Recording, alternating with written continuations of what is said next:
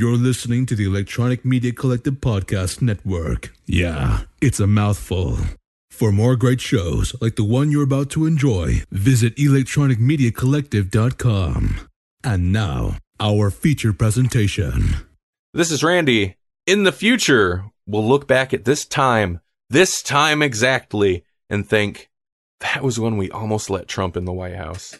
And this is Jesse. In the future, pumpkin spice will become the American currency of September through November.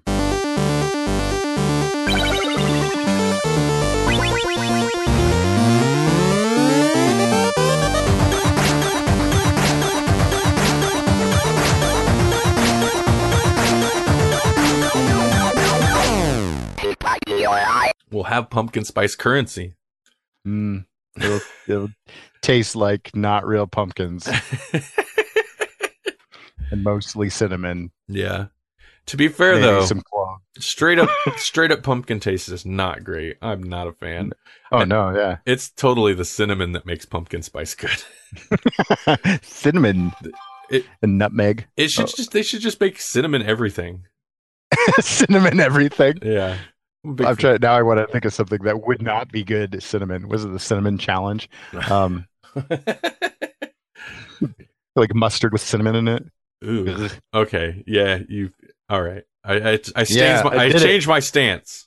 I did it. See, Hershey Kisses with pumpkin spice in it are a terrible idea. I changed my stance on that position. I take that back. You can have overload on anything. Tastes like chicken. Not when you're eating ice cream. Chicken flavored ice cream would be horrible. Ooh, you're right. But cinnamon ice cream's so good. What about cinnamon chicken? That might be all right. That one. We'll leave that to the jury to decide. That's not how you say that. The jury's out on that one.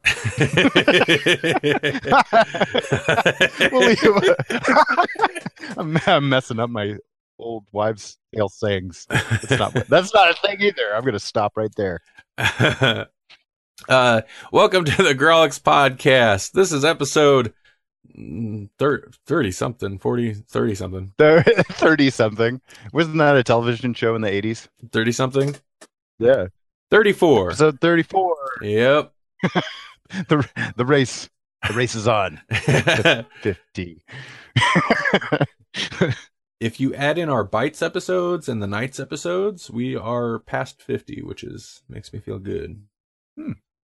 We will be talking about Preacher, Volume 1 this episode. We'll do some TV talk. We will pick the book that we're talking about. Well, you picked the book we'll be talking about next time, but we will let you guys know what that book ended up being.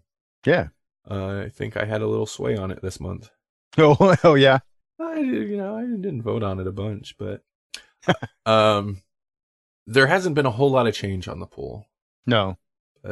Which means, listener, go to grawlixpodcast.com, hit the poll list button, or if you're on the desktop, it'll also be in the right sidebar, and you can vote on the book that we talk about every episode, every Grawlix Prime episode. And poll list. Yeah, you decide what we listen to.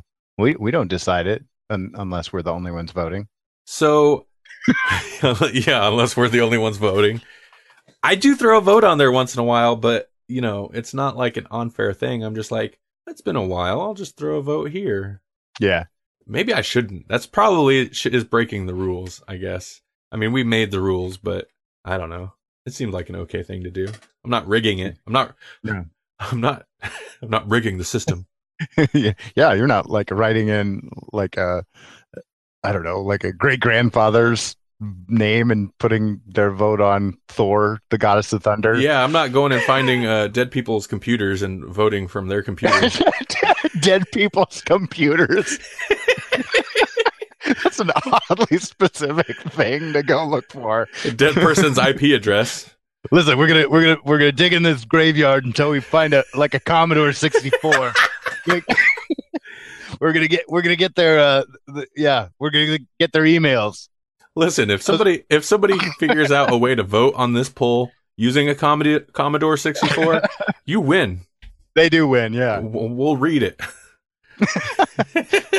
You take a picture of yourself sending us a vote on a Commodore 64. Yeah, you win. We'll We'll read that. Whatever it is. It doesn't even matter. It's got to be a comic. Sorry. I will quantify Could be that. a book. Could be a pamphlet. No, I'm not reading War and Peace. Yeah. The Bible or the Quran. The Quran. Oh, my. Like, I don't know how to discuss this book. I feel not one way or the other about it. I feel like I got to take a college course to understand how I could talk about this. It was fine. There was nothing bad about it. It offended me deeply and also gave me hope. I think that's the perfect way to dance around that type of subject. Oh, boy, I hope so. Wow. This might be why we don't necessarily open the show promoting the pull list. I don't know why I went that way, but I'm glad we did. Yes.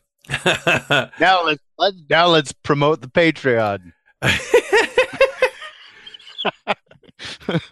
No, I don't know. What's next? So we are, peek behind the curtain right off the bat. We're recording this the day before Halloween. It will go up the day before U.S. presidential elections. We don't have to dive too much deeper into that than I already did in the future predictions. Yep. But Jesse, you've been a busy beaver. I don't know. I'm deeply offended, and yet hope. I have been quite busy this month. It's been crazy. I know you had some things some very interesting things you partook in this month, I guess. Partook in, yes. So I think what you're referencing is the fact that Axton and I went to Wichita, Kansas. What was it, 2 weeks ago? And as we're recording this, and we were part of Time Eddy 2 in Wichita, Kansas, which is a Doctor Who themed convention. And we missed it last year because it was right around the same time as, I think it was pretty close in time with a con. Also, I think it was Kansas City Comic Con and Time Eddy were very close together. And so I went and saw Colin Baker at Kansas City Comic Con last year, and then he was the guest of honor at Time Eddy. So it was like, oh, well, I kind of already spent my money there. So this year we decided, we were like, okay, we'd been hearing about it, and we haven't done an out-of-state con as far as being a vendor at a con. So we thought we'd give it a try. And we had a buddy, an artist buddy, James Hodge, who is also you can find him on Facebook and online as Straight Jacket Studios. And he's got a Facebook page and stuff that you guys can find for his work. He went down with us, and he had his own table right next to us. So we kind of split the room 3 ways, made it a little bit more affordable. But James is also a huge Doctor Who fan, and he even did a podcast for a while called Mad Fans with a Box. Oh, nice. Yeah. And so whenever I get together with James, we talk Big Finish stuff, and it's always a good time. So we made the I don't remember what it is, 5.5 hour drive down to Wichita, and talked nerd things all the way there, and then then set up for the con. But this con was a little different in a lot of ways. One of the ways is that usually if there's Doctor Who people there, I'm going to spend money. And I don't normally spend money when I'm behind the table. That's kind of like the good thing of being behind the table. You get to see all the cool stuff, but you don't spend your money on it. Because you're there to make money. Well, right off the bat, it was a huge week trying to get things ready for it. Happened right at the end of the school year's quarter on the calendar. So I had to do report cards the day before. Oh my God. and we we actually took the day off, which would have been the day that we would have worked on grades. So I had to get my grades done in advance. We had taken that day off, and then as soon as the school day ended on Thursday, we rendezvoused in Omaha and then left from there. So like Wednesday night, I'm packing my car and getting everything ready so that I can leave pretty much right after work Thursday. And I had it. I had everything laid out. I had lists, and probably the most organized I've been in a long time for a con, because first time out of state. We get there, I unload the car, but the problem is that I put pretty much everything in my back seat except for one bag. Oh, God. I put one bag in my trunk, and I thought, oh, this is an important bag. I wouldn't possibly forget it. It was the bag that had all of my clothes and my toiletries and all those like the main thing you'd take on a trip. Everything else is kind of just bonus, right? You need that one bag. That's the one bag you'd probably pack carry on a plane, because you don't want to lose it. You want to make sure you have a change of clothes when you get wherever you're going. That one bag was in my trunk the whole weekend because I unloaded everything that I could visibly see. My brain had shut off. I'd gone into autopilot mode, and we take it out of the car, load it into the other car, take it out of the car, load it into the other car, look around, and like, I think I got everything. Like, I look in the car, I look into the car, and I'm like, yeah, I think I got everything. The one place I couldn't look without opening it was the trunk, and I didn't. And so all my clothes and all that stuff was in there. So the con was quite unusual. We got down there, and I realized, have you guys seen a duffel? And it's odd because like last minute I basically like threw some lounge pants into just one of my other bags, because it's like, I'm not gonna, it's just a last minute thing, I'll just grab it. So I had some like pajama pants for that first night, but otherwise I had no clothes for the next day. So the next day we're going to Walmart, and I'm buying like this is where the story gets fun, because I buy like some crazy ironic t-shirts, because I'm like, man, these are just gonna be shirts. I just need cheap shirts, because I'm probably not even gonna keep these shirts. Like, I'll buy a pair of jeans. I just needed enough stuff to get me through the weekend, so it couldn't be like outlandishly great clothing. So I've got this tie-dye shirt that's all like impact font, like the kind of font you see on like internet memes, but like the interior of the lettering is tie-dye, and it says, "Let's get weird." And I thought, I kind of need to buy that shirt now. And so that was one of the shirts. And then I bought a Pac-Man shirt and a Mortal Kombat shirt. And the Mortal Kombat shirt was like really cheap, but it was like an extra size too large. Oh, sure. So it was like extra large or something. So those are the shirts I'm rocking all weekend. I think, it's all right. I'm at a con, whatever. But the thing is that I had booked at the con this year. There was lots of Doctor Who people, and one of the people that I had booked in advance a photo op with was Peter Davison. And so I'm gonna take a picture with Peter Davison in one of these horrible shirts. And I thought, well, if I'm gonna do it, I might as well just go full hog. So I'm wearing the "Let's Get Weird" shirt in my photo op with the Fifth Doctor. Oh man, pretty incredible. You were saying he was a few tables down from your table? Originally, we were all going to be basically in one room. But somebody drove. I didn't even get a chance to tell you this story. Somebody drove a car into like the side of the building or something, and so like the vendor's room, which should have been even bigger, had to be part of it had to be closed off, and they were working on it. And there was like construction on it and whatnot. So everybody that was going to be in that vendor room got pushed out into like I don't know what you'd call it. It's not like a lobby, but like, oh, sure. The big open area. I don't know what it would be called. So all the guests got put out there. I was going to be like 2 tables down from Peter Davison, and we were going to be like directly next to Dominic Lynn, which would have been pretty rad. Oh man. But so all those guys got pushed out into the other area. It would have been, I don't know if it would have been better or worse for business if those guys would have been in the vendor's room. Oh, sure. So Wow.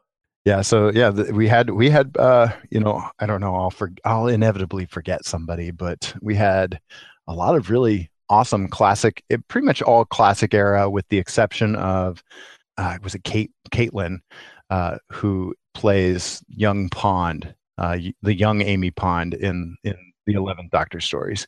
She was there, but otherwise it was pretty much all classic era. Like Peter Davison was pretty much the guest of honor. We had Terry Malloy, Davros was there.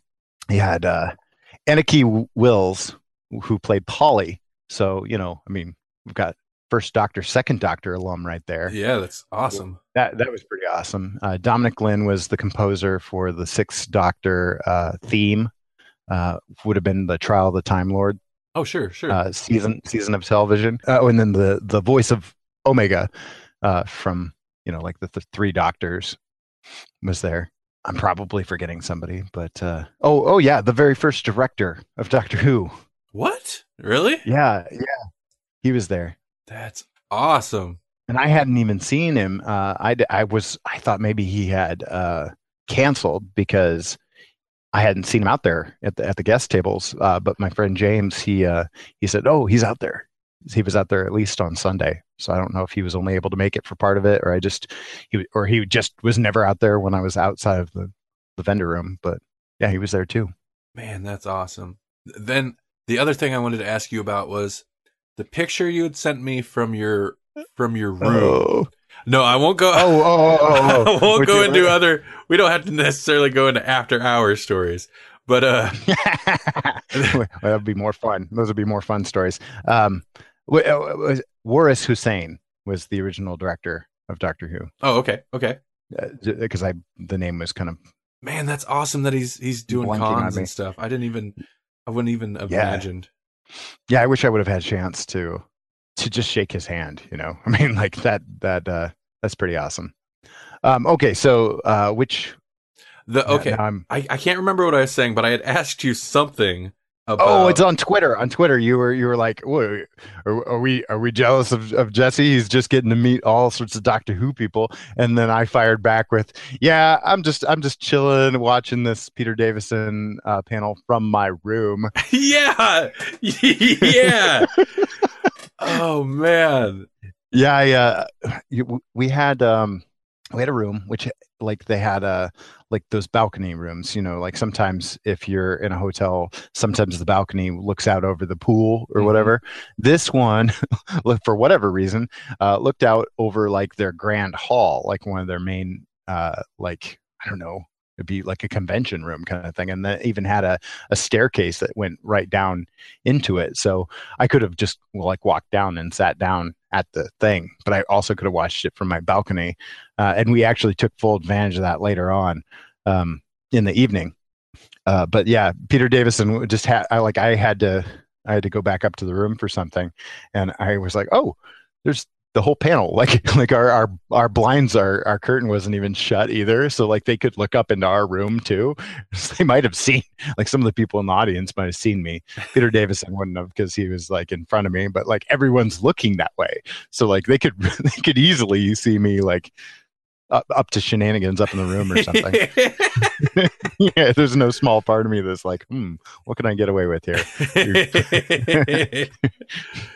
I should have put some kind of Adric sign up in my window. The doctor lied and Adric died. Oh man, that'd have been awesome. Yeah, so that was pretty cool. Just your proximity to everything was really cool. And then later on in the evening, Dominic Lynn had like a live like event or concert. I mean, he's basically down there playing his music and stuff. And so we just, you know, we're just like, oh yeah, I'll just pop out here onto the balcony and hang out and listen to Dominic Lynn do his Doctor Who theme remixes. And so that was really awesome. And then he did a signing and sold CDs right then and there. And so we're like, hey, let's go pop down there. And so we did. We went down and said hi and all that. And that was a guest I wasn't sure if I was going to actually, you know, meet or not that weekend. But it's like, this is too cool not to. And then Axton, being the like being the extrovert that he is, like he went back down later after the line had already died out and everything, and he just went down there and had a conversation with him. And I'm like, you don't even know who he is. But that's like the magic of Axton, is it doesn't matter. He can have a conversation with anyone. And but I was a little jealous of that, and so like the next time Axton was like, you know what, we're gonna go out, we're gonna go do something, and I was like, sold. I'm not even gonna think now. I'm just gonna follow you around because you just like have these incredible things happen. Yeah, which got into our after hours exploits, which I don't know that I should necessarily talk about, but would just say that they were mighty. they were mighty, and yeah, I don't know what to say without. I was barefoot. I'll say that I was barefoot, and there were adult beverages involved. Awesome. So stew on that, audience. Try to figure that one out. Kiefer didn't have shoes. What? You were sending me some great pictures, and I wasn't even aware Time Eddie was happening that weekend. I think until you had mentioned like you were there or something, or I was like, oh, Jesse's off meeting more doctors. Like that, yeah, like this. Oh, it's another Tuesday for Kiefer. Oh, what's this? A picture of him with another classic doctor. Oh, okay. I do have a picture with 5 through 7 now. That is awesome, man. That's pretty cool. Yeah. I'm not gonna lie. That's basically now it's like 8. 8 is one that I would really like to, because otherwise Tom Baker's not going to be able to make it to America. Mm-hmm. I just don't see that happening. So, but I would really like to meet 8. I don't imagine I'll ever see 9, and 10 through 12 are really expensive right now. Oh, yeah. Wait till they're more like classic doctors. Yeah. I don't know. I don't think David Tennant will ever be just a classic doctor. I mean, like, yeah, he's always going to be just a hard one to get to. I think he's like the Stanley of the Doctor Who world right now. Yeah, that makes sense. Yeah, totally. And he's done well at having a career outside of Doctor Who since Doctor Who. Right. Oh yeah. I mean, that's the thing, is he's not just the 10th Doctor. He's also Kilgrave. He's also, he's in the Harry Potter universe. He's Broadchurch was brilliant. I mean, and he's he does Shakespeare on the regular. So yeah, I'm not talking down about him at all. He is worth every penny, I'm sure. I think since 9, with the exception of Eccleston, all the new doctors really seem to embrace it, but he like really seems to have embraced it like the whole time. He seems to enjoy it. And the fact his father-in-law, that doesn't hurt. Oh, speaking of which, I should probably mention the book. I enjoyed meeting Peter Davis, and he was very nice. He was very polite. And I got to see him like first thing Friday, basically. So I'm like, wow, I could have him sign a ton of things. I could have him sign a DVD. I could have him sign something from Big Finish, which is something that I'd had people sign in the past. And I just thought, nah, you know what? He's selling his book. I think I'm going to go ahead and spring for the book. Well, on his book, he's like leaning, like he's got his hand on his chin kind of thing, like that bored look or whatever. Or I don't know. I don't know if bored is the right adjective or not, but he was doing that. He was literally doing that as I walked up to the table to talk to his handlers and get the book and have him sign it. And I didn't realize it until just like a couple of days ago. And that's why I messaged you. I was like, that's so meta. He was doing that. I sent you a picture of the book cover. I was like, wait a minute. He was doing that. And what was the name of the book is There Life Outside the Box? Yeah. Yeah, I thought that was a good story too, man. And an actor despairs. And your comment was great. It was like, you were like, I feel like he's the doctor that would do that on purpose just to see if people could figure it out. That's what he's self-referencing. It kind of seems, it seems like it falls in line with kind of his humor, and that he would intentionally kind of to be self-referential like that. That is his kind of meta humor a little bit. It was a great con. The people at Time Eddy were fantastic. I think that was the best part of it. Was like all the people we met. It wasn't a big money maker for me. Axton did a lot better. I think he was better prepared for this. Of course, me also having to buy a new set of clothing didn't help. But yeah. I would do it again just because it was so much fun. So I highly recommend that con. Sort of a mini con review. It seems, sometimes you guys will do cons and you're kind of bound to the table. Yeah. But you come out with some pretty good stories this time around. Well, I think being able to like get a room and stay at the con was, we were ripe to have adventures in this kind of a situation. Whereas normally if we're doing local cons, we just do the day, come home, do it again the next day. So it's a little bit more like a job. This felt a little bit more like a vacation, I guess. And sure. Boy, we took advantage of it. All right. Let's see. The other thing is, so usually we do shout outs for new shows on the network. And I think in the future, I kind of want to tighten that up a little bit just so it doesn't take up so much time. Right. And so, I was mentioning to you beforehand that, maybe we can kind of cut the network shout outs just to kind of trim time back a little bit.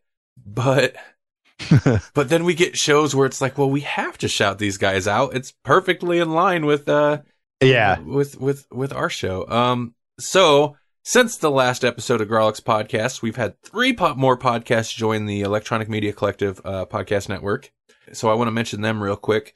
The first it's 2 shows. It's the same guys, and they put it out through the same feed, but, they separate it by topic a little bit like we do, like Knights and the Bites and stuff like that. Right. Or like Fat Boy and Captain Llama do with their blown cartridges. Yeah. Which, speaking of, before we get too far out of the way, their last episode of Blown Cartridges features a certain Grawlix producer. Yeah. I sent in an audio recording, and it was cool. They listened to it and reacted to it. Just talking about not comic books, just talking about video game stuff. And specifically, I was talking about Red Dead Redemption because they had mentioned it a couple episodes back on their Blown Cartridges show, and speculating about, how a sequel will probably be announced soon. Weird. I wonder if a sequel will ever be announced.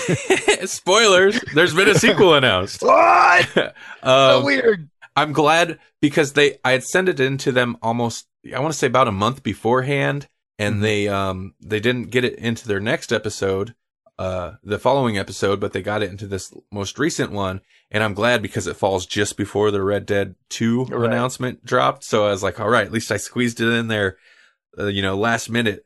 So I could still say like, I called it, not that it was anything, not that it was something surprising. Everybody's been expecting it, but right. Also, Red Dead 2, man, I'm so excited. Right. Or Red Dead Redemption 2, which is technically like the 3rd Red Dead game, but whatever. Whatever. But the shows that have joined the network, we got Splurch and Parlapod, which is, the same guys host both. Splurch, they talk about more general comic book stuff, and Parlapod, they talk about Swamp Thing, which is awesome. Yeah. And I've been following them for a little while. And they approached me and I was super excited because I was like, oh, yeah, of course. Like, I've been listening to you guys since you guys started. So there you go. Splurch is a great name, too. Oh, right. I feel like we're kind of the sound that goes over a bad word, a Grawlix's. And they are a onomatopoeia. Fun. Yeah, exactly. We're like cousins, and they talk about Swamp Thing. Yeah. Oh man. They're touting, and they're probably right, but Parlapod, they're like the world's only Swamp Thing podcast, dedicated Swamp Thing. Easily could be. Yeah, which is great. So obviously, I had to shout them out because, man, Swamp Thing.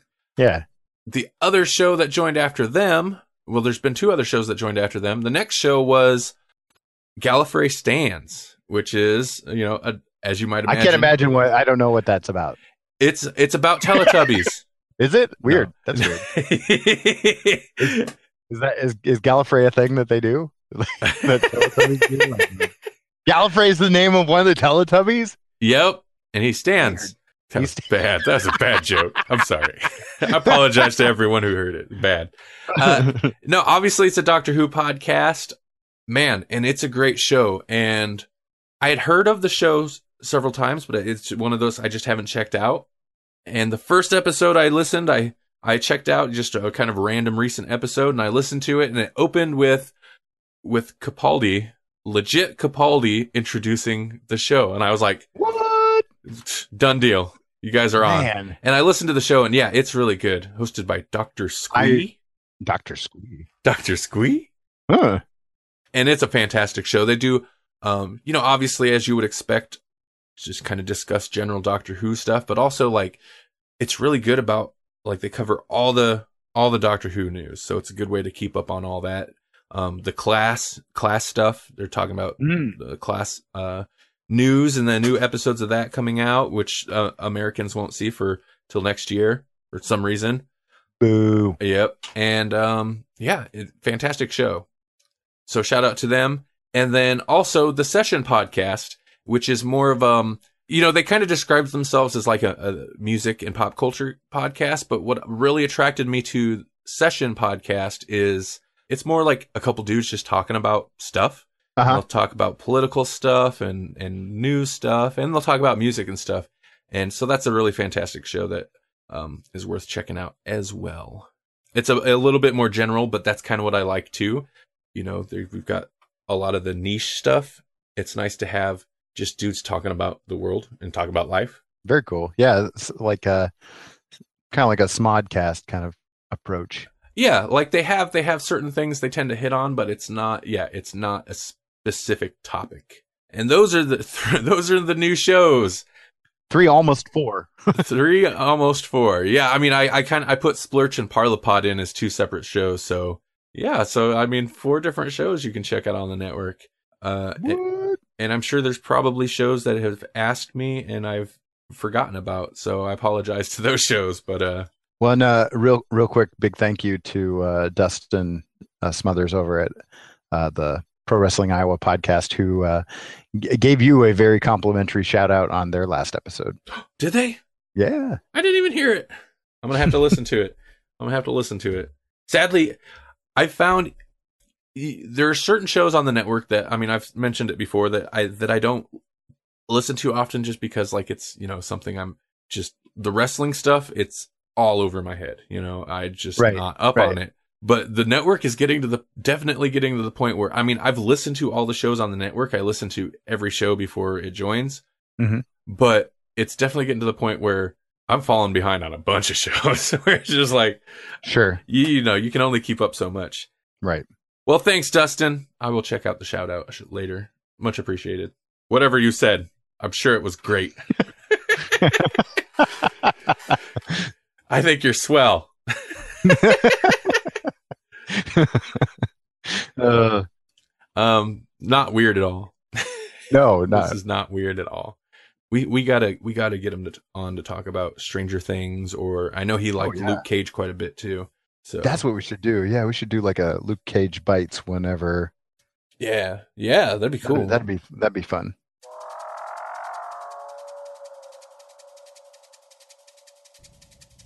Hey everybody, this is M.A. Tamburo from Doctor Who Dark Journey.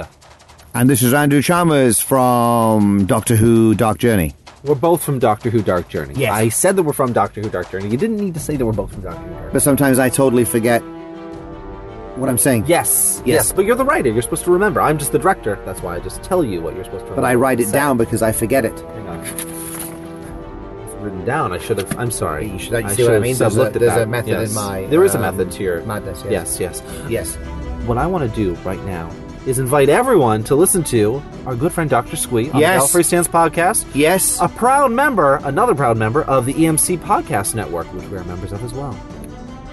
I heard the rumors. Yes. Which is fantastic. The rumors are true. Death at Christmas is coming. Death at yourself Christmas. for the Gallifrey Stands special audio drama special. Special audio drama special? It's very special. Death at Christmas. Death at Christmas. Great for all the grands out there.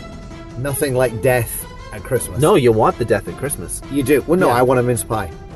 You want a mince pie? at Yeah, I Christmas? don't want death at Christmas. What's a mince pie? Mince pie is a little, it's like sugar on them, and it's like, No, I don't. they're nice. They're really No, nice. I don't They think kind of that's- taste like alcohol, but they're not. Okay. Anything's preferable to death at Christmas, if we're being honest. Unless it's the Gallifrey Stands audio drama Unless special, it's featuring Dr. this. Squee Dr. Squee, his as the Doctor, team and of Orla, talents, and Orla as his faithful companion. a real-life nurse, I believe. Mhm. But still, aside from that, no one wants death at Christmas. Unless it's the audio drama. Unless special. it's the audio drama, which is good. Yeah. But I'm not saying that, I don't want to be misquoted as saying that death is good Yeah. at Christmas. Well, you can't be misquoted. You're saying it. And I've got on tape, so. Oh yeah, that's Yeah, true. Yeah. yeah. I'm like the Trump of AM audio media. Yeah. Who may or may not be president by the time this comes out. That is true. Yeah. That is true. In Yeah. which case, people won't listen to this because we'll have been in a nuclear blast. Yes. Caused by his hair.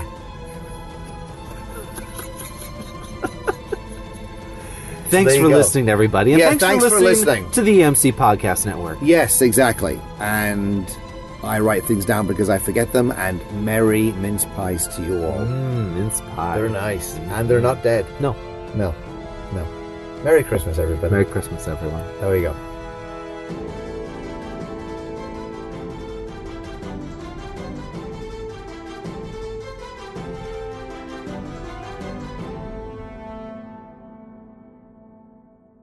Okay, so we should move along to our pull list segment. Oh, hey. We already kind of introed what the pull list was, so we don't need to go over that again, but we should talk. This is the part of the show where we find out what's coming up, right? Yeah. What currently on our pull list has the most votes, which means what are we talking about? What are we reading this next month? What have people committed us to? What have you put on our plate? Hopefully it's not Brussels sprouts. What burden have you unloaded? yeah. Hopefully it's not which Brussels. we beg for every month. Yeah, yeah, exactly. We can't really complain. It's our doing, and we're always like, please vote for this. Please. Yeah. So please do. We do love it. Yeah. Yeah, exactly. Even if we hit a book once in a while that we don't really care for, man, it's worth it. It's worth it. Yeah. Well, because we always find something we like about it, even if we don't like the whole thing. Listen, we can't talk about Batman every episode, even though we Right. probably could if we really wanted to. We could make this a Batman show. Yeah, but we shouldn't. No, because there's a lot of great Batman shows out there. It's the Batman Swamp Thing Doctor Who show. Yeah, probably not a huge surprise because I think this was in second place last month. Mm-hmm. This month it is in first place, isn't it? Scott Snyder's Witches. Yep. Didn't he write that? Yeah, Image Comics Witches with a Y. Witches with a Y. Yeah, this came out, maybe last year. It could have been the year before, but it's a miniseries, so we'll be able to cover the whole thing. It's only maybe six issues. Witches by Scott Snyder, which I've read maybe 2 issues of, so a lot of this is going to be new to me. I have not read it at all, but I am still excited because this was actually part of a Image Comics Humble Bundle. Ooh, so you already got it. Yeah, I have it. I can. It's easy, and it makes me feel good about how I'm not good at managing my money. See, instead of like what do they call it? Like impromptu. Instead of wasting your money, it was an investment for now. Yeah, who knew? Paying off Who knew? now. I did. Paying off in dividends. Someday I'd need it, and I did. Just reinforcing my bad idea behavior. I could be wrong, but I think we might have hard floppies of this. Seems like something I would buy when it was coming out. Physical media. Physical media, right? I'll dig through my boxes to find the floppies and be like, all right, yep, I got them. I'm gonna go read them on the computer now. yeah. Put them right back. Put them right back into the long box. Man, this book looks nice. Computer screen's big and bright. Yeah. Well, that's like the photo ops that I got at the con. It's like, oh, these are great. Could I get a JPEG instead? Yeah, no doubt, right? Like I gotta carry this thing around all weekend now. Thanks You could just for scan, my timeless memory. just scan this for me, or just I need a straight picture. Right. You have my email now. Just send it to my email.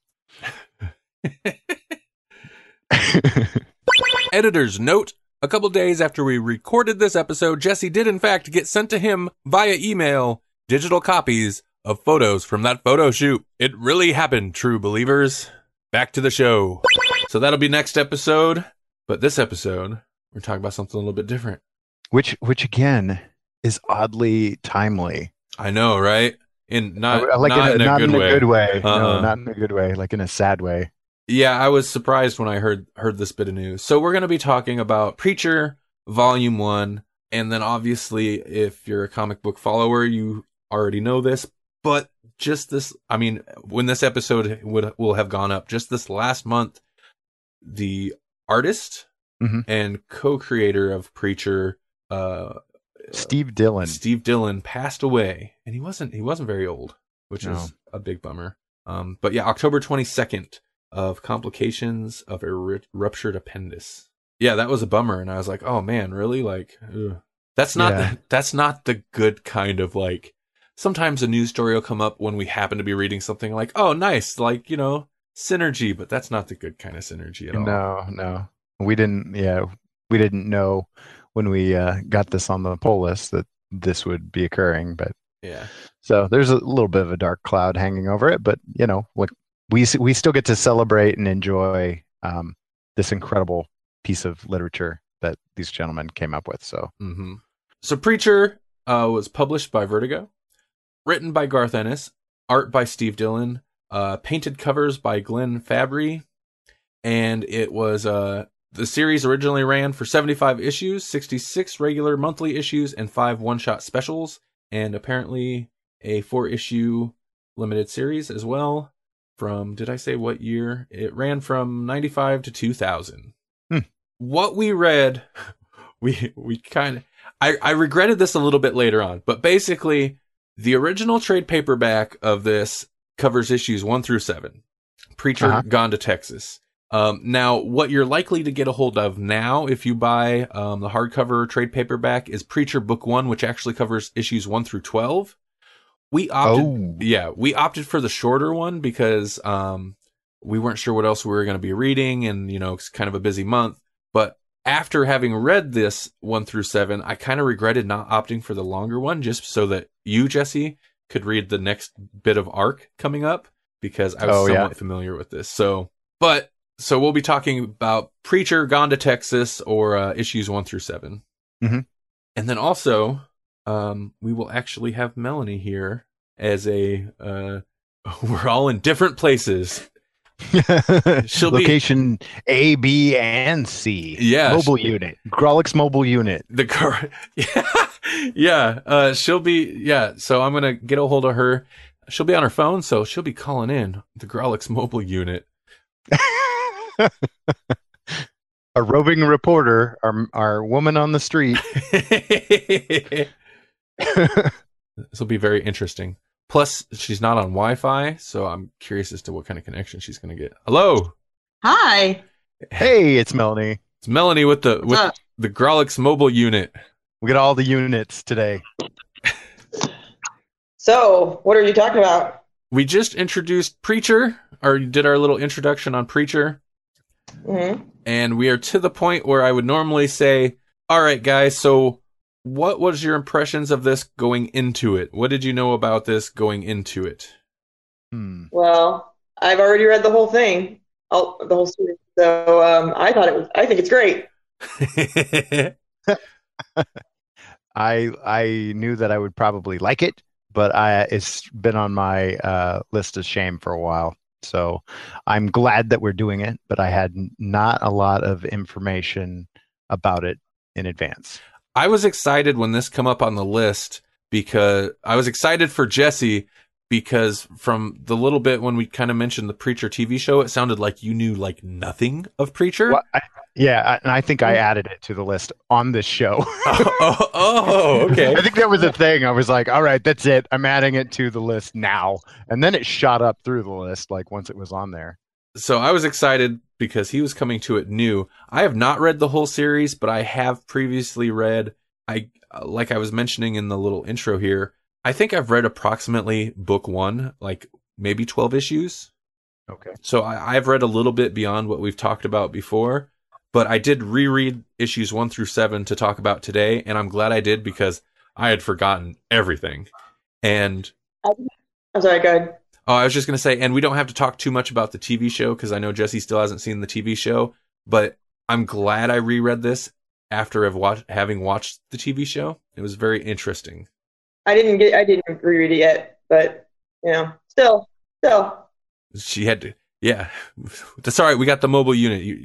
You're covering like you're like at the chopper view. You've seen it all. How's the traffic? How's the traffic out there? It's moving pretty smoothly, guys. That's good. That's good. So your morning commute should be all right. Here's kind of some plot points. According to Wikipedia, it tells the story of Jesse Custer, a preacher in the small Texas town of Annville, which it just struck me that that's Annville. What? It just struck you? Hey, yep. Uh-huh. Custer is accidentally possessed by a supernatural creature named Genesis. Basically, it gives him the word. It gives him the power to tell people to do a thing, and they have to do this thing, no matter what it is. Tulip and Cassidy are the other characters. It's kind of the trio of characters there. Tulip and Jesse were previously a thing, and Cassidy is a crazy vampire. So, yeah. Crazy fun vampire, baby. He is a fun vampire. He seems kind of like he looks like an 80s punk. Is he Irish? I mean, like, I get the idea that he's Irish, yes. But I don't know. Yeah. But he's Irish. Okay, because they call him, like, mean racial epithets. Yeah. Oh, there are some of those. By the way, this is choice language, ladies and gentlemen, for our Grolic sensitive listeners. This is not something you would read to your kids before bed. This is unless you want your kids to just be like crazy fun vampires. So Garth Ennis is the writer, and he's known. I mean, one of the things he's known for is his colorful language in the titles that he writes, that he can get away with it. And one thing I had forgotten about this book is, when it was announced they were going to do the TV show, people were like, "Oh, but the language, there's so many F-bombs." One thing I had forgotten about this book is it's not so much the F-bombs, it's how language is used. And then there's also some real extreme slurs and stuff used throughout the dialogue. Oh, yeah. And, I mean, you generally don't have characters that you're supposed to be on board with saying these things. It's usually bad, I mean, it's the kind of story where you've got a spectrum. It's not necessarily good and evil, but it's definitely bad dudes that are usually using this language. But Jesse Custer is no saint himself either. No, definitely not. But the way that the language is used, sometimes it's used for comedy, which almost makes it a little bit more like, ooh. One of the things that I really remember, I don't know what other book it was that we read, but I remember discovered that that person had also written this, and I like the way he writes women. I think I might have said it then too. Oh, but they're like actual people and not, I could be wrong, but I think it was Punisher Max. Oh, yeah, I think you're right. Yeah, and Punisher Max had strong female characters, or at least a strong female character that I think Melanie had commented on. Well, because in a lot of things, women seem very blah. Like I don't know. They don't seem like real people. They seem like, just something they slapped in there because it's pretty. Not like it doesn't have. They don't have actual personality. Mm-hmm. Some things you do, like even like whiny, crappy women from like Walking Dead have personality, but they're not always very fun, huh? I know what you're saying though, because some other writers they're either they fall into the trope of like women are, like you said, they're whiny, or there's a lot of like, the dependence. They're very dependent on male characters, or they're there to serve male characters as opposed to other women characters that are written better. They're more, I don't want to say they're more independent, but you know what I mean? They're not there to serve the plot or the other characters. They're there as a fully flushed out character. Yeah, and even the women that are strong characters are easily offended all the time in a lot of things. And I mean, between the three hosts, between us three here, I think if somebody were to suddenly bust in and start saying some outrageous stuff, Melanie might be the least offended of the three of us. So yeah, probably. I'd be most likely to bust out with some offensive stuff. She'd be the one that would be saying the things. Yeah. In fact, it's happened. I'm pretty sure. Oh, it might have been a different podcast, but I remember you bleeping 20 minutes of me or something, or just cutting it out maybe. Yeah, there was an old. Not offend Superman followers. Yeah, there was an old thing where I had to cut a whole bit you went on about a whole tirade about Superman, and this was an uncensored podcast to begin with, and I still had to cut it. So, yeah. Oh wow. Tulip is interesting in this book, and I think her character, and maybe Jesse can speak to this, because I think her character, as somebody who's read a little past this, or in the case of Melanie, who's read more of Preacher, I think her character gets stronger a little further into the series. Well, I like how they're kind of even in this first 7 issues, they're playing with the idea that Jesse is kind of our narrator, but not really. We get to see his inner monologue, it's still that era of comics where we are reading what they think from time to time. And he kind of makes it sound like, well, I'll get her in bed within a week or so, or something like that. And she just keeps throwing that back in his face. I'd rather be with Cassidy right now. Yeah. And, and she knows that's what he's thinking even before he starts in on it again. I like the interplay between the three characters, the three main characters we follow. I really like the friendship between Jesse Custer and Cassidy. Mm-hmm. And in the TV show, they play it well, as there's kind of a similar dynamic. It plays well, but I think it's more entertaining here. I really like it here. And then just the dialogue, the dynamic between the characters is they're kind of crappy to each other, but it's in that friendly way. Mm-hmm. So there's truth in how the characters are how that kind of friendship is portrayed, which is fun to read. Yeah, it's fun to be around too. You get to laugh at people when they're mean to each other, but it's supposed to be not mean because it's funny. Here's what happens. Basically, in these first 7 issues, you've got 2 mini arcs. You've got the first one that kind of introduces the characters, one thing I had forgot is how much straight up on Front Street the comic is about, here's what Genesis is, here's where it came from. I want to say the 3rd page of the comic is you're in heaven or wherever that place is. Yeah. It doesn't hide it at all. The TV, which is a spaceship. It does. It is like a spaceship, huh? Yeah. It's very strange. There's various I guess races of angels. Yeah. The warrior angels don't look particularly angelic either. They don't look like nice guys. There's a word for it. The different somethings. It's I can't think of what it is. Like the seraphim and the Adelphi or something like that. Yeah.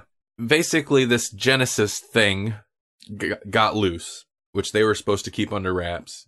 And it's super powerful. It got into Jesse. And they mentioned that it's merging with Jesse.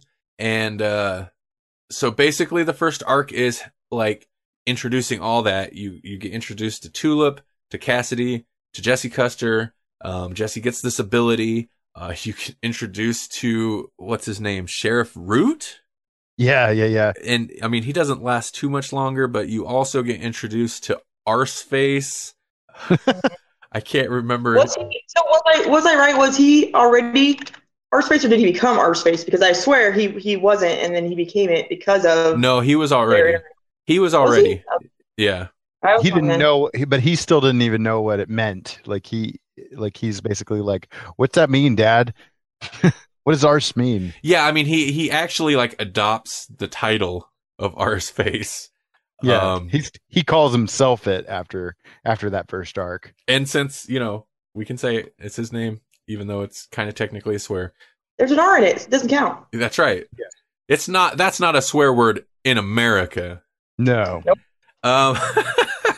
So we're gonna sometime we have to get into a discussion of the comic versus the TV show, because kind of fascinated me rereading this. We also get introduced to the Saint of Killers. Mhm.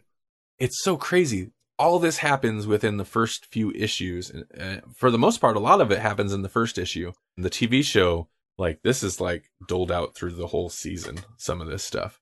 But anyway, yeah, it's paced very differently. But so then the church that Jesse was the preacher at, when he gets the Genesis goes into him, or however you want to say it, it basically explodes the church, which had pretty much the whole town of people in it. So the church that he was covering in the town he's from, they're all dead.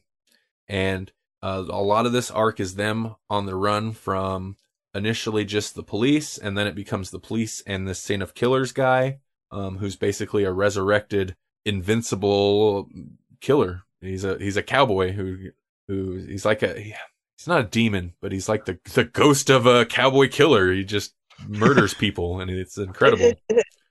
It's incredible. No, I'm not going to do it. Fall into the Trump. No, it's incredible. Oh boy. He's always winning at killing. He has the best guns. He has the best guns. Everyone's always telling him how he has the best guns. Look, everyone says I have the best guns. They're incredible. They're wonderful guns. They never jam. We're going to kill all of the Saints. Wait, that's not how it works. But I didn't make a mistake there. Wrong. If I did, I would apologize. Wrong. But since I didn't, and I'm right. Such a nasty co-host. Hey, he said it. At this point, we're quoting. This isn't even a political discussion. We're just quoting celebrities. Celebrities a little far, don't you think? No, that's the problem. That's all it should be. Yeah. We're certainly not quoting a politician. That's true. So that's the first arc. The second arc I had totally forgotten about is they go to New York City, and there's this plot line with a serial killer and RoboCop. RoboCop, yeah, basically I like how they describe, like, so we get introduced to the second arc through this character of a Detective Toole, and Sheriff Stool and Detective Toole, that's interesting.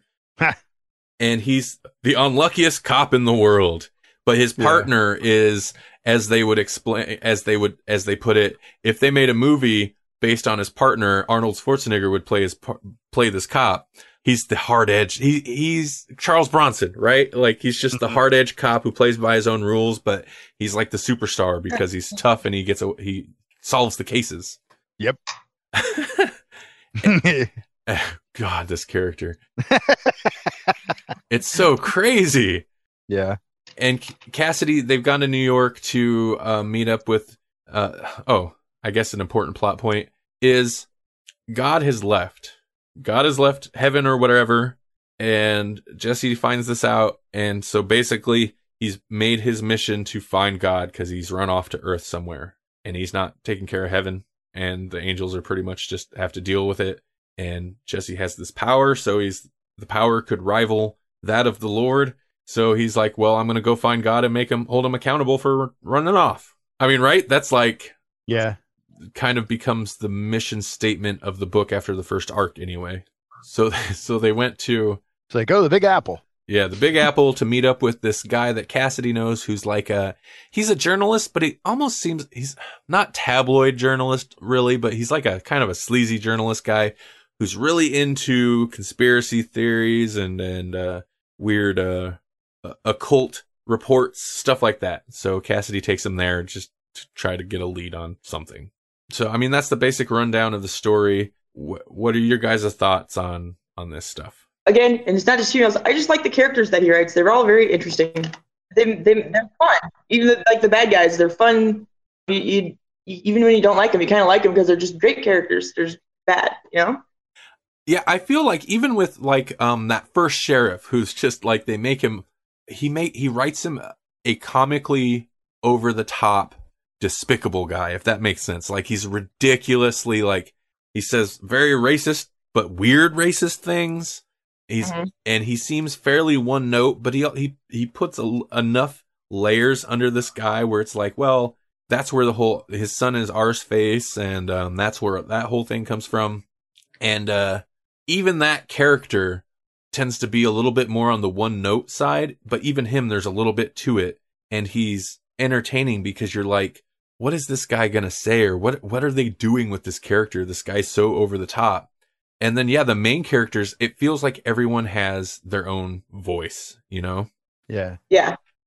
Even though it's a messed up voice you don't want to hear. Yeah. It's still a voice.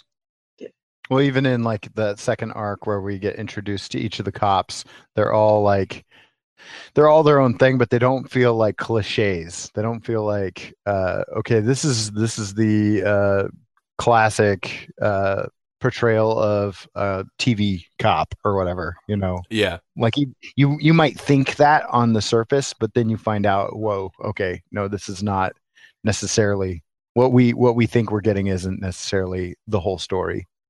Yeah, like even with RoboCop, like we'll call him RoboCop. He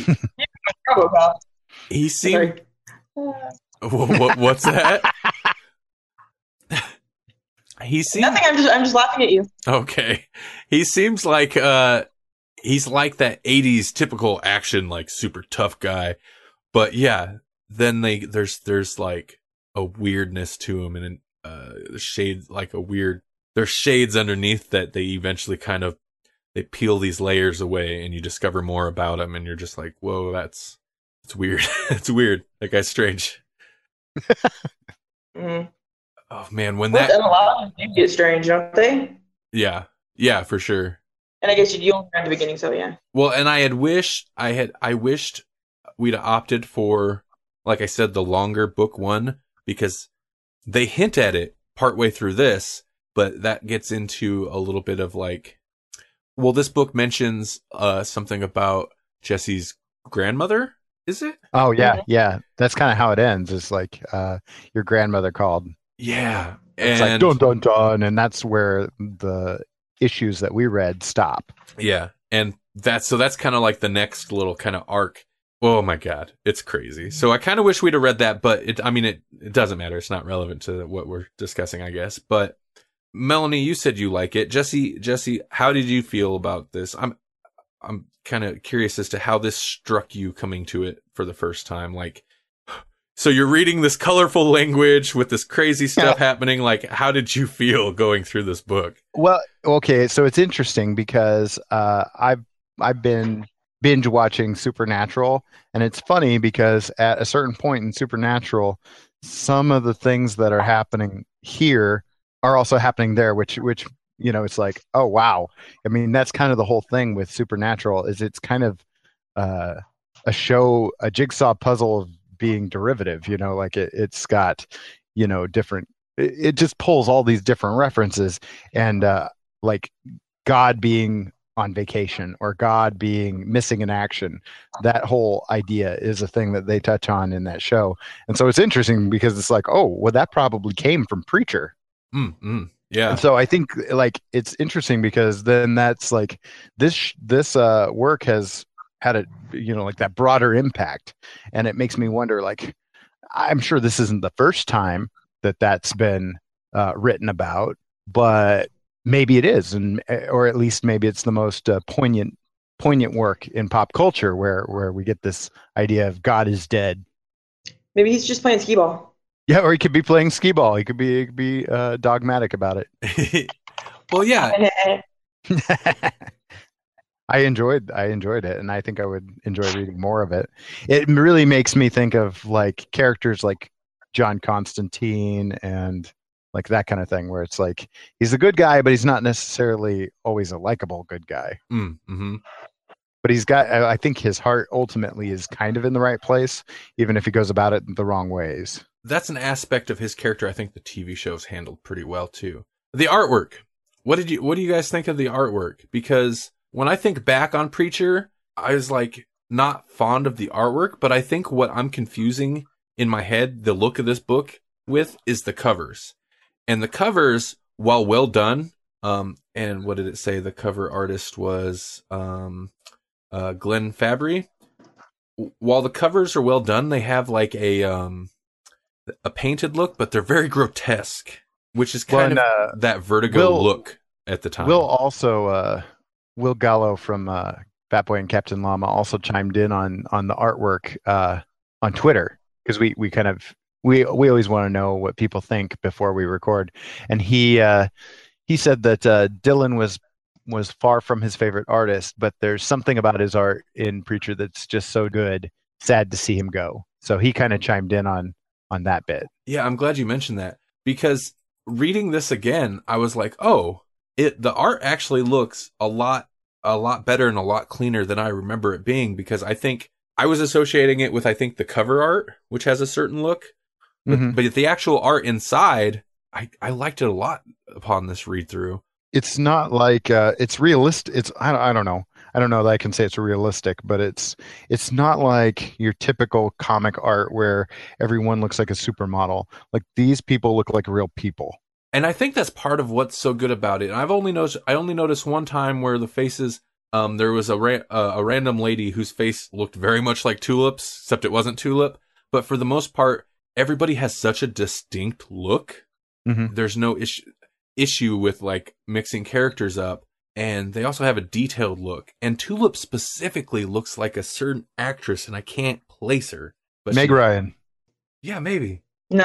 I don't. Not Meg Ryan. Meg Ryan's too cutesy. There's somebody. She's got like a 70s, 80s face. Maybe, what's her name? With short hair. When she has short hair. What's her name? They cut her head off and put it in a box in 7. Oh, Gwyneth Paltrow. I guess I can see that too, but I don't know if it's her I was thinking. But anyway. Charlize Theron. Obviously, okay, so she's got the look of a couple people. But my girl crush. Charlize Theron? Yeah, she's one of them. Yeah, and I like her lots. What has she been doing lately? It doesn't matter. Sidetracking ourselves. Yeah. I like the look of the characters. At the same time as reading this, I was reading another book, which we'll talk about on a future episode, bouncing between this and another book. And the art in the other book wasn't bad, but it's like one of those books where a lot of, especially if it's not a quote unquote hero character, if it's not somebody who's like a main character, all the faces look the same. So it was nice to bounce, and maybe that's why this art appealed to me so much this read through. It was nice to bounce back to this where everyone looks distinct. I like the layouts and stuff. I mean, they're not like super stylized, striking layouts, but it flows well. Yeah, I don't think the artwork is particularly beautiful or anything, but I think it's solid. Yeah, I agree. I'm not super fond of Tulip at this point. I like Jessie a lot. I like Cassidy a lot. I don't really like Tulip either. I don't really like Cassidy all that much either. They're unlikable, but they're real. Right. I like it. I like that. Yeah. Well, I would agree with that too, but Cassidy's at least fun to read. Fine. And Tulip's not. She's more serious. There are some good moments between Tulip and Custer that, there's some like lighthearted moments, or at least good little kind of emotional beats that they hit with those characters. I would read more of it. I would recommend it. You should read more of it. It's good. I held off on like rereading this because, like I said at the beginning, I'd read it before, at least what we were going to read. And then when I pulled it up to look at it, I was like, holy crap, I don't remember hardly any of this. And I found my reread was, man, it was a breeze. And I enjoyed it quite a bit. And I was like, why did I ever stop reading this? So like, I enjoyed it quite a bit, even this being my second time reading this particular stuff. Oh yeah, easy read, yeah. I think once I got going, I finished it in 2-3 days. And that's just because I stopped a bunch of times. Again, strong language and a lot of violence. Oh, that was another thing. And I know Garth Ennis didn't do the artwork for either of these things. He's the writer. But we talked about Punisher Max. And I remember there being lots of like panels of dudes getting shot in the head where they're just missing part of their face or missing part of their head. That stuff happens a lot in Preacher. Oh, yeah, no doubt. Just half a face gone, just constantly. Either before we even met them or while it happens. Yeah, exactly. Yeah, for sure. For sure. Well, like I think they go into like a bar and some guy just randomly doesn't have a nose. Yeah, what was that? In one panel, he's got like a little metal cover over where his nose should be. That was weird. And I don't even think it was a thing. I don't even know. I bet, like, they might have mentioned it just tangentially or just briefly, but then it's not even a thing. Just like, this guy has no nose. And then later on we meet, the guy that tried to commit suicide and now he's Arseface, and Yeah. And this is a detail that they didn't translate over to the television show because it would be out of date.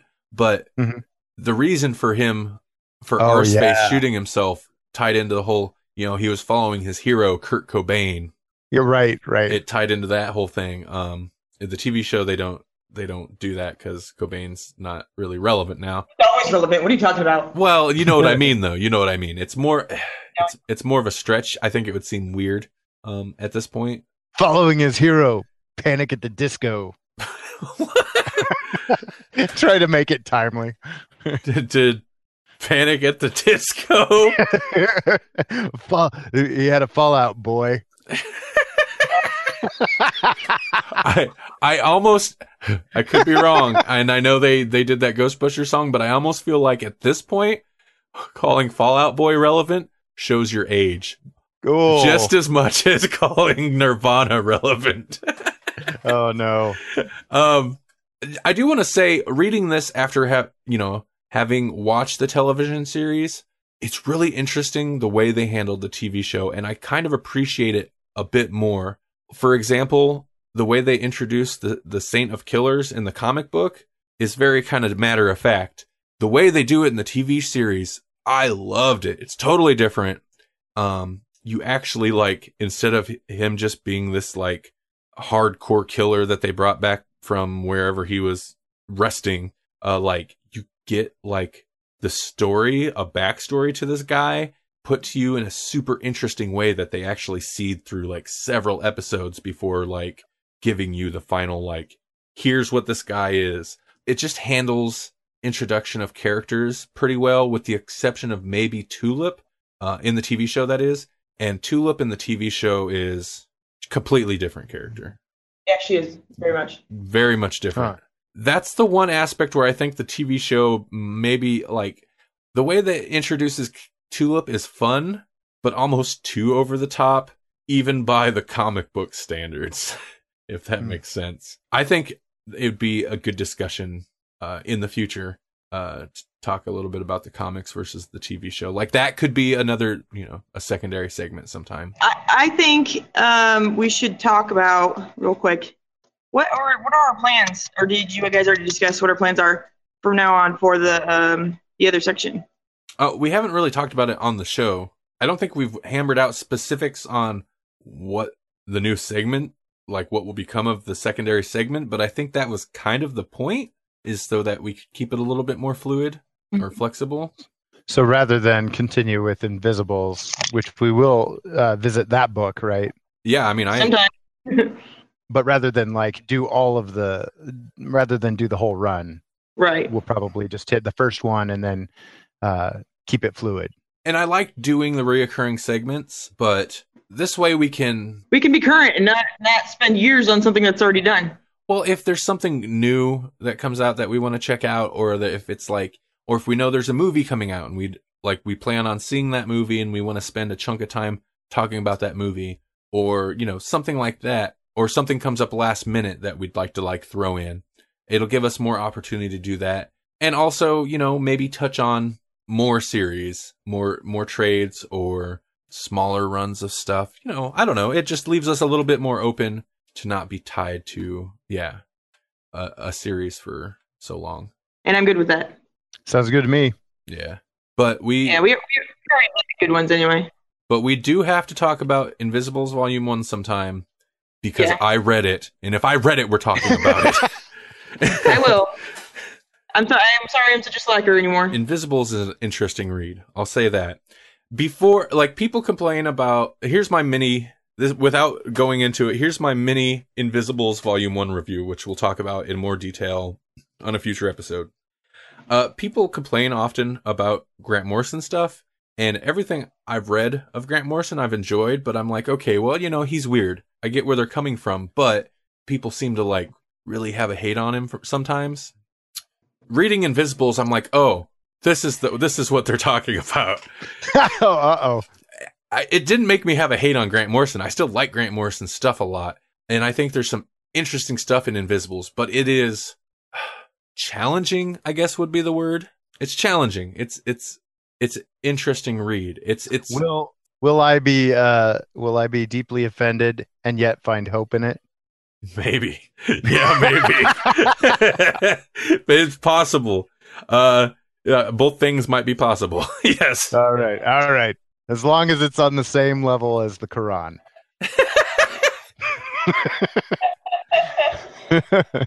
I think Grant Morrison would be extremely happy if you thought it was. This is Randy from In the Future, and I have a very important message for you. The Grawlix podcast is missing something, and that something is you. Join our letters page segment. If you have thoughts on what we're reading, what we just read, what we're about to read, what you're reading, or you just want to say hi, send us an email to letters@grawlixpodcast.com, and we'll read and discuss your letter on the show. What the devil? What are you doing here? Hey folks, this is Randy from Further in the Future. And what my former self neglected to mention is we also have a Google Voice line. You can call it, leave a message, and we will play that message on the next episode of the Grawlix podcast. Try to keep it under 2 minutes. Whatever you want to talk to us about it. Ideally, something related to the show. Dial 559-426-6427, or if this helps you remember, 559-4-COMICS. Type that into your phone, you'll be connected to our voicemail, leave us a message, and we will play it on the show. This is getting ridiculous. Get out of my way. Get out of my way. This is Randy from Even Further in the Future. And what these two knuckleheads neglected to mention is if you'd rather send us an MP3 recording of yourself to play on the show, you can hit that email. Again, that's letters@grawlixpodcast.com with an MP3 attachment, and we'll play it during the show. Just try to keep your language clean and keep it under 2 minutes. Also, hey Bonehead, did you just shoot our younger self? Yeah, it's cool. Shouldn't we be doing the Marty McFly disappear from the picture act right now? No, it's fine. He was a time remnant. Oh, that doesn't make sense. A time remnant doesn't make sense. At some point, older Randy has to travel back to talk to younger Randy. But if older Randy kills younger Randy never gets to become older Randy and travel back in time. It's time travel, not cloning. We're not cloning and sending ourselves back. We're just time traveling. You don't know that. We could be operating on primer rules. In that case, there can only be one. All right, so I figured we'd just talk a little bit about TV things, because since the last episode of Grawlix, just all of it, all the TV. Yeah, fall is fallen. You know, last episode we were like, oh, I can't wait for all the shows, man. There's nothing on. We've been, slowly making our way through Boardwalk Empire. Can't wait for this. Like a week into like all the shows starting, I was like, there's too many shows. Can't keep up with all the shows. And in fact, like I can't. We're like an episode behind on all the CW stuff at least. And we haven't all watched Luke Cage, like there's a lot of stuff going on. But have you guys started Supergirl or even approached Supergirl? Because I haven't. No, not at all. No. I had intended to, but it wasn't super high on my priority. And once all the shows got into full swing, I was like, oh yeah, I definitely need to make a priority list here. Right. And I kind of wanted to, because they have a new Superman over there, and I'm hearing good things about him. But I'm just like, I got to draw the line somewhere. Right now, it's at Supergirl. They got a new Superman over there. They've got a Superman, and it's not Henry Cavill. I'm pretty much on board. The things that, at least for me, the things that have really grabbed me have been Luke Cage, Westworld. Man, loving Westworld. And we're behind on Flash, but of course Flash has been pretty good. Those are like the three that I can think of that I've been making a point to hit. Oh, and, obviously we had the Walking Dead premiere. Yeah. Obviously. So let's talk for a moment. Jesse, you've seen that, right? Yeah, of course you have. Yeah. Yep. let's talk for a moment about the Walking Dead season premiere, even though by the time this episode goes out, there will be a couple more episodes out, but it's a pretty big deal, right? Yeah, a little bit. It's kind of like the whole shift of the story. It's a shift. It's going to be a shift for the show, and it was a shift for the comic books. Yeah. Spoiler warning. Spoiler. As if people don't know by now. So how do you feel about, because, and this has kind of happened before, but at least this time, in terms of the TV series, at least this time, I kind of see where people are coming from, but you got a lot of people done with the show, done with Walking Dead. They crossed the line. Where do you fall in that whole spectrum of emotion? No way. I mean, like we knew this was coming. Yeah. I mean, like, what do you mean they crossed the line? What about this crossed the line? They were showing us Polaroids of what was going to happen all of last season. Like they were building up to Negan and the terrible stuff he does for a full season. I'm glad you put it that way, because that's kind of the way I feel about it. And it's like the cliffhanger, the thing that they used to hook us, the thing that everyone who's watching the show has been so anxiously awaiting to find out is who's going to get beat to death with a baseball bat. That's literally the cliffhanger. So when the show comes back and they deliver on that, people are upset. And it's like, you were waiting to see who was going to get beat to death with a baseball bat. What did you expect was going to happen? Right. People are going to get... expect to see eyeball popping out, I'll tell you that. Well, and...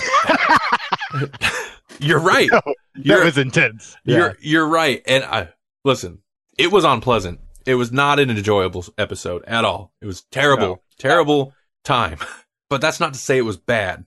And there are people I've read even in my friends list on Facebook who are like, they're done with the show and blah, blah, blah. And they're like, you could have achieved the same thing if if he'd swung the bat at somebody and then you cut to black. It's the same thing. It's like, no. Like you're wanting kid gloves. That's not the same thing. And especially not because they already faked it once. You have to see it or you won't believe it. Exactly. Right. And I think that's part of what really I think the way they did it is the way they almost had to do it. And people are upset. Well, it's manipulating the audience. And I 100% agree. It is manipulating the audience. And that's part of what makes it so interesting to me is because they did do the fake out with Glenn. So they couldn't, anything short of showing his skull cracked open with his eyeball hanging out, you're going to have people doubting it because they've already set up that possibility. So they had to go full bore and deliver like, you have to watch this or else, there's no coming back. Yeah. I also think, and it's kind of crappy, but I think Abraham killing him as well is a temporary misdirect. And it's manipulative in that they know the audience isn't that attached to Abraham. He's not he's not a dislikable character, but he hasn't been in it since the beginning. And it's, come on, it's Abraham, right? And he would have, and basically they've cleaned house on the people that were supposed to die anyways. Yeah, exactly. You're right. And as Melanie said, like right after he started going to town on Abraham, she's like, you're right. You can never be happy in Walking Dead because that's how they ended his last season is like they were giving him an obvious arc of like, he's finally like feeling good or feeling, a little bit better with his place in things. You can't do that in Walking Dead, man. It's a death warrant. So just be miserable all the time and you'll live forever. Possibly, yeah. Unless you're K-Dog. Oh, yeah, that's true. Mm-hmm. So don't be black. Yeah, that's too. Because those guys don't last too long on the show either. No. That's not me. That's the show, okay? All that being said, man, they really did go super hardcore and made a point to make you feel bad about the way Glenn went out. Yeah. And then the bit with the whole breaking Rick and the bit with Carl's arm. Yeah. Holy crap.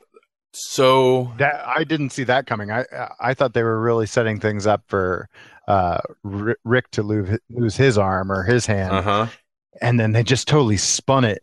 And I was like, whoa. That's part of the way it manipulates you. And if you're not reading the comic, if you haven't read any of the comics, it wouldn't necessarily work on you at this level. But a comics reader, as we discovered during our Walking Dead segments, Rick has lost his hand in the comics. So as a comics reader, you're like, wait, are they going to make good on that now? Like, Yeah. It's They keep just teasing it. Yeah. Yeah. At that point in the show, because normally you'd be like, there's no way they're going to take Carl's arm. But in that point in that episode, I think the brutality, the whole Glenn thing, I think just the whole and the tenseness of the episode, I think at that point, like at least I was seriously like, they might do this. Like at this point, they're going all out and you don't know what is going to happen. Yeah. They already had him which, good for them for doing it. But they can't make you lose your eye and then chop your hand off too when they haven't done anything to Rick yet. Come on. I didn't see it happening, but at that point, like I said, the episode had been so tense and so extreme that I was like, they might. I don't even know anymore. Yeah, I guess. I would have been unhappy if they would have cut off his arm. If Rick would have cut off his, that would have been fine. Don't do it to the kid who already had his eyeball. Come on. In general, I think people's reaction, there's a lot of people that are being, as you would expect, I mean, it's not network television, but we're not talking HBO. I understand people are upset. And to a point, I want to be like, calm down. It's Walking Dead. You should expect it to be kind of brutal. But one of the most like sadistic like displays of just straight sadistic evil behavior in a show that I've ever seen. Yeah, for sure. I don't think that they can ever do anything in terms of language that would ever be worse than what we witnessed visually. Well, and that's another thing that plays into the cliffhanger the season before. Was it the season before? Maybe it was 2 seasons ago. The whole thing where they debated on having Rick drop the F-bomb instead of saying they're screwing with the wrong people, and they opted to go with that instead of the F-bomb. The fact that that was actually a debate they had, and then you get to this like season premiere and you witness that kind of brutality to a character that you're invested in. It's so funny because it's like, well, you're not going to see any nudity. They can't drop the F-bomb, but they can bash Glenn's eyeball out. Like, right. It is kind of ridiculous. Which had way more emotional impact on a person than that word, you know? Yeah. So bizarre where our priorities are in terms of censorship. Yeah.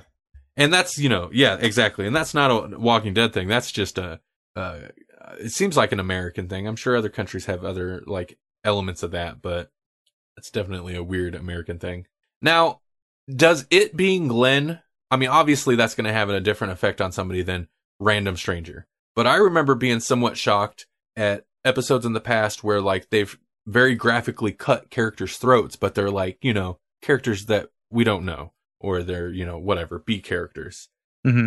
Now, do you think people would be as outraged if it was basically like the Glenn thing, but some other random character, somebody we don't really care about? If they had switched around Abraham and Glenn and what they did to them, because I mean, they showed Glenn Abraham with some blood running down his head, but that's not nearly as bad. Yeah, the Abraham thing was graphic, but it was anytime it was real graphic, it was shot further back, and a lot of the swings were like off camera. Yeah, right. I don't think it would have been as big of a deal if it had been. I don't think if people would have reacted the way they did.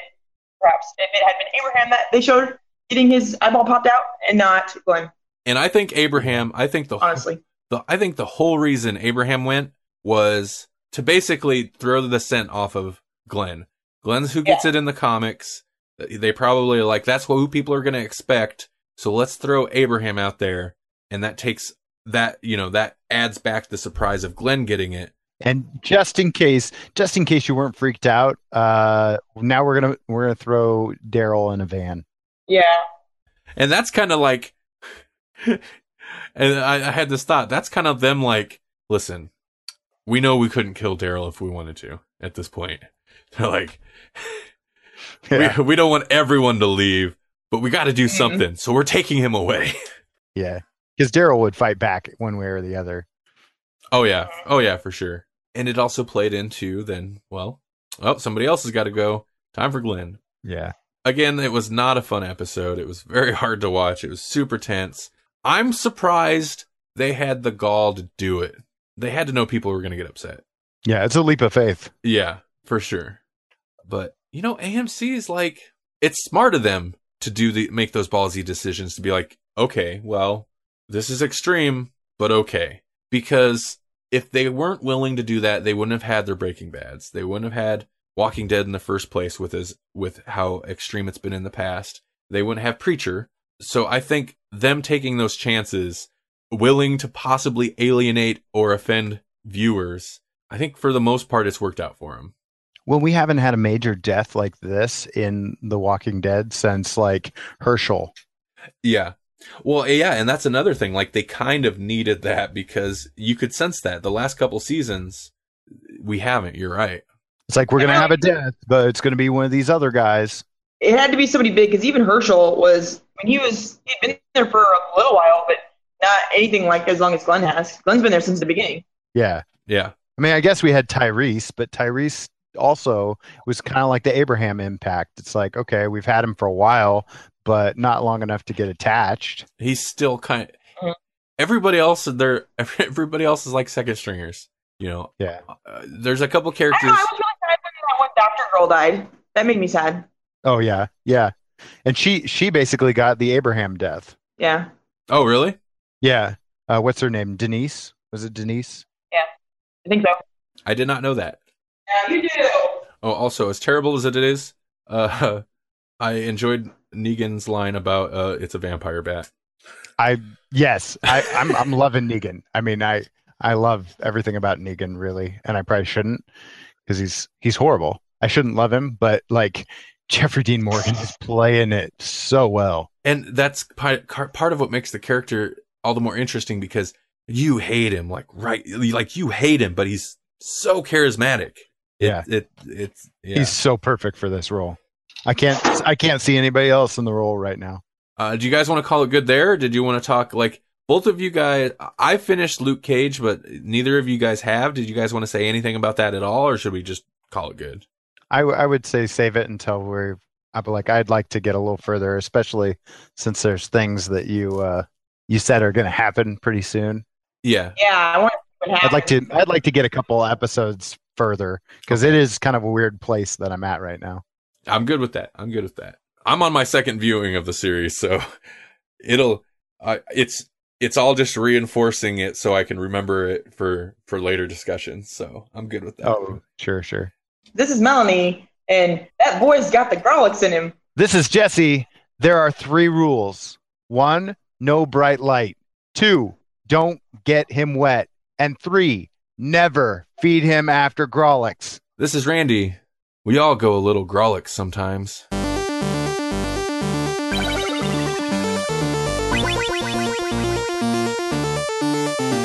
Thank you for listening to the Grolix Podcast. The Grolix Podcast is a production of the Electronic Media Collective and Vorpal Arrow Studios.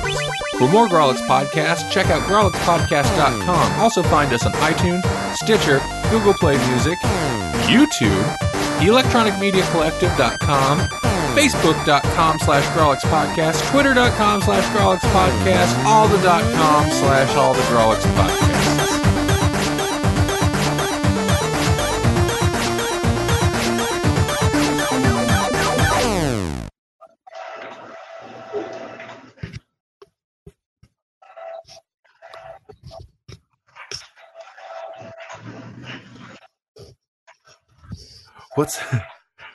What kind of apocalypse is happening in the background, Melanie?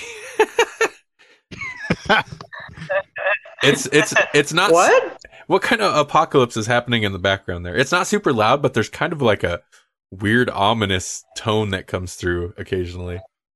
I think it's just the regular kind, the regular like I think it's time for the good guys and the bad guys to have a war, see duke it out, see who can win, take over and rule everything. And then if it doesn't happen, then we'll try again, like, some other time, in another couple of thousand years type of thing, I hope that it works out for us.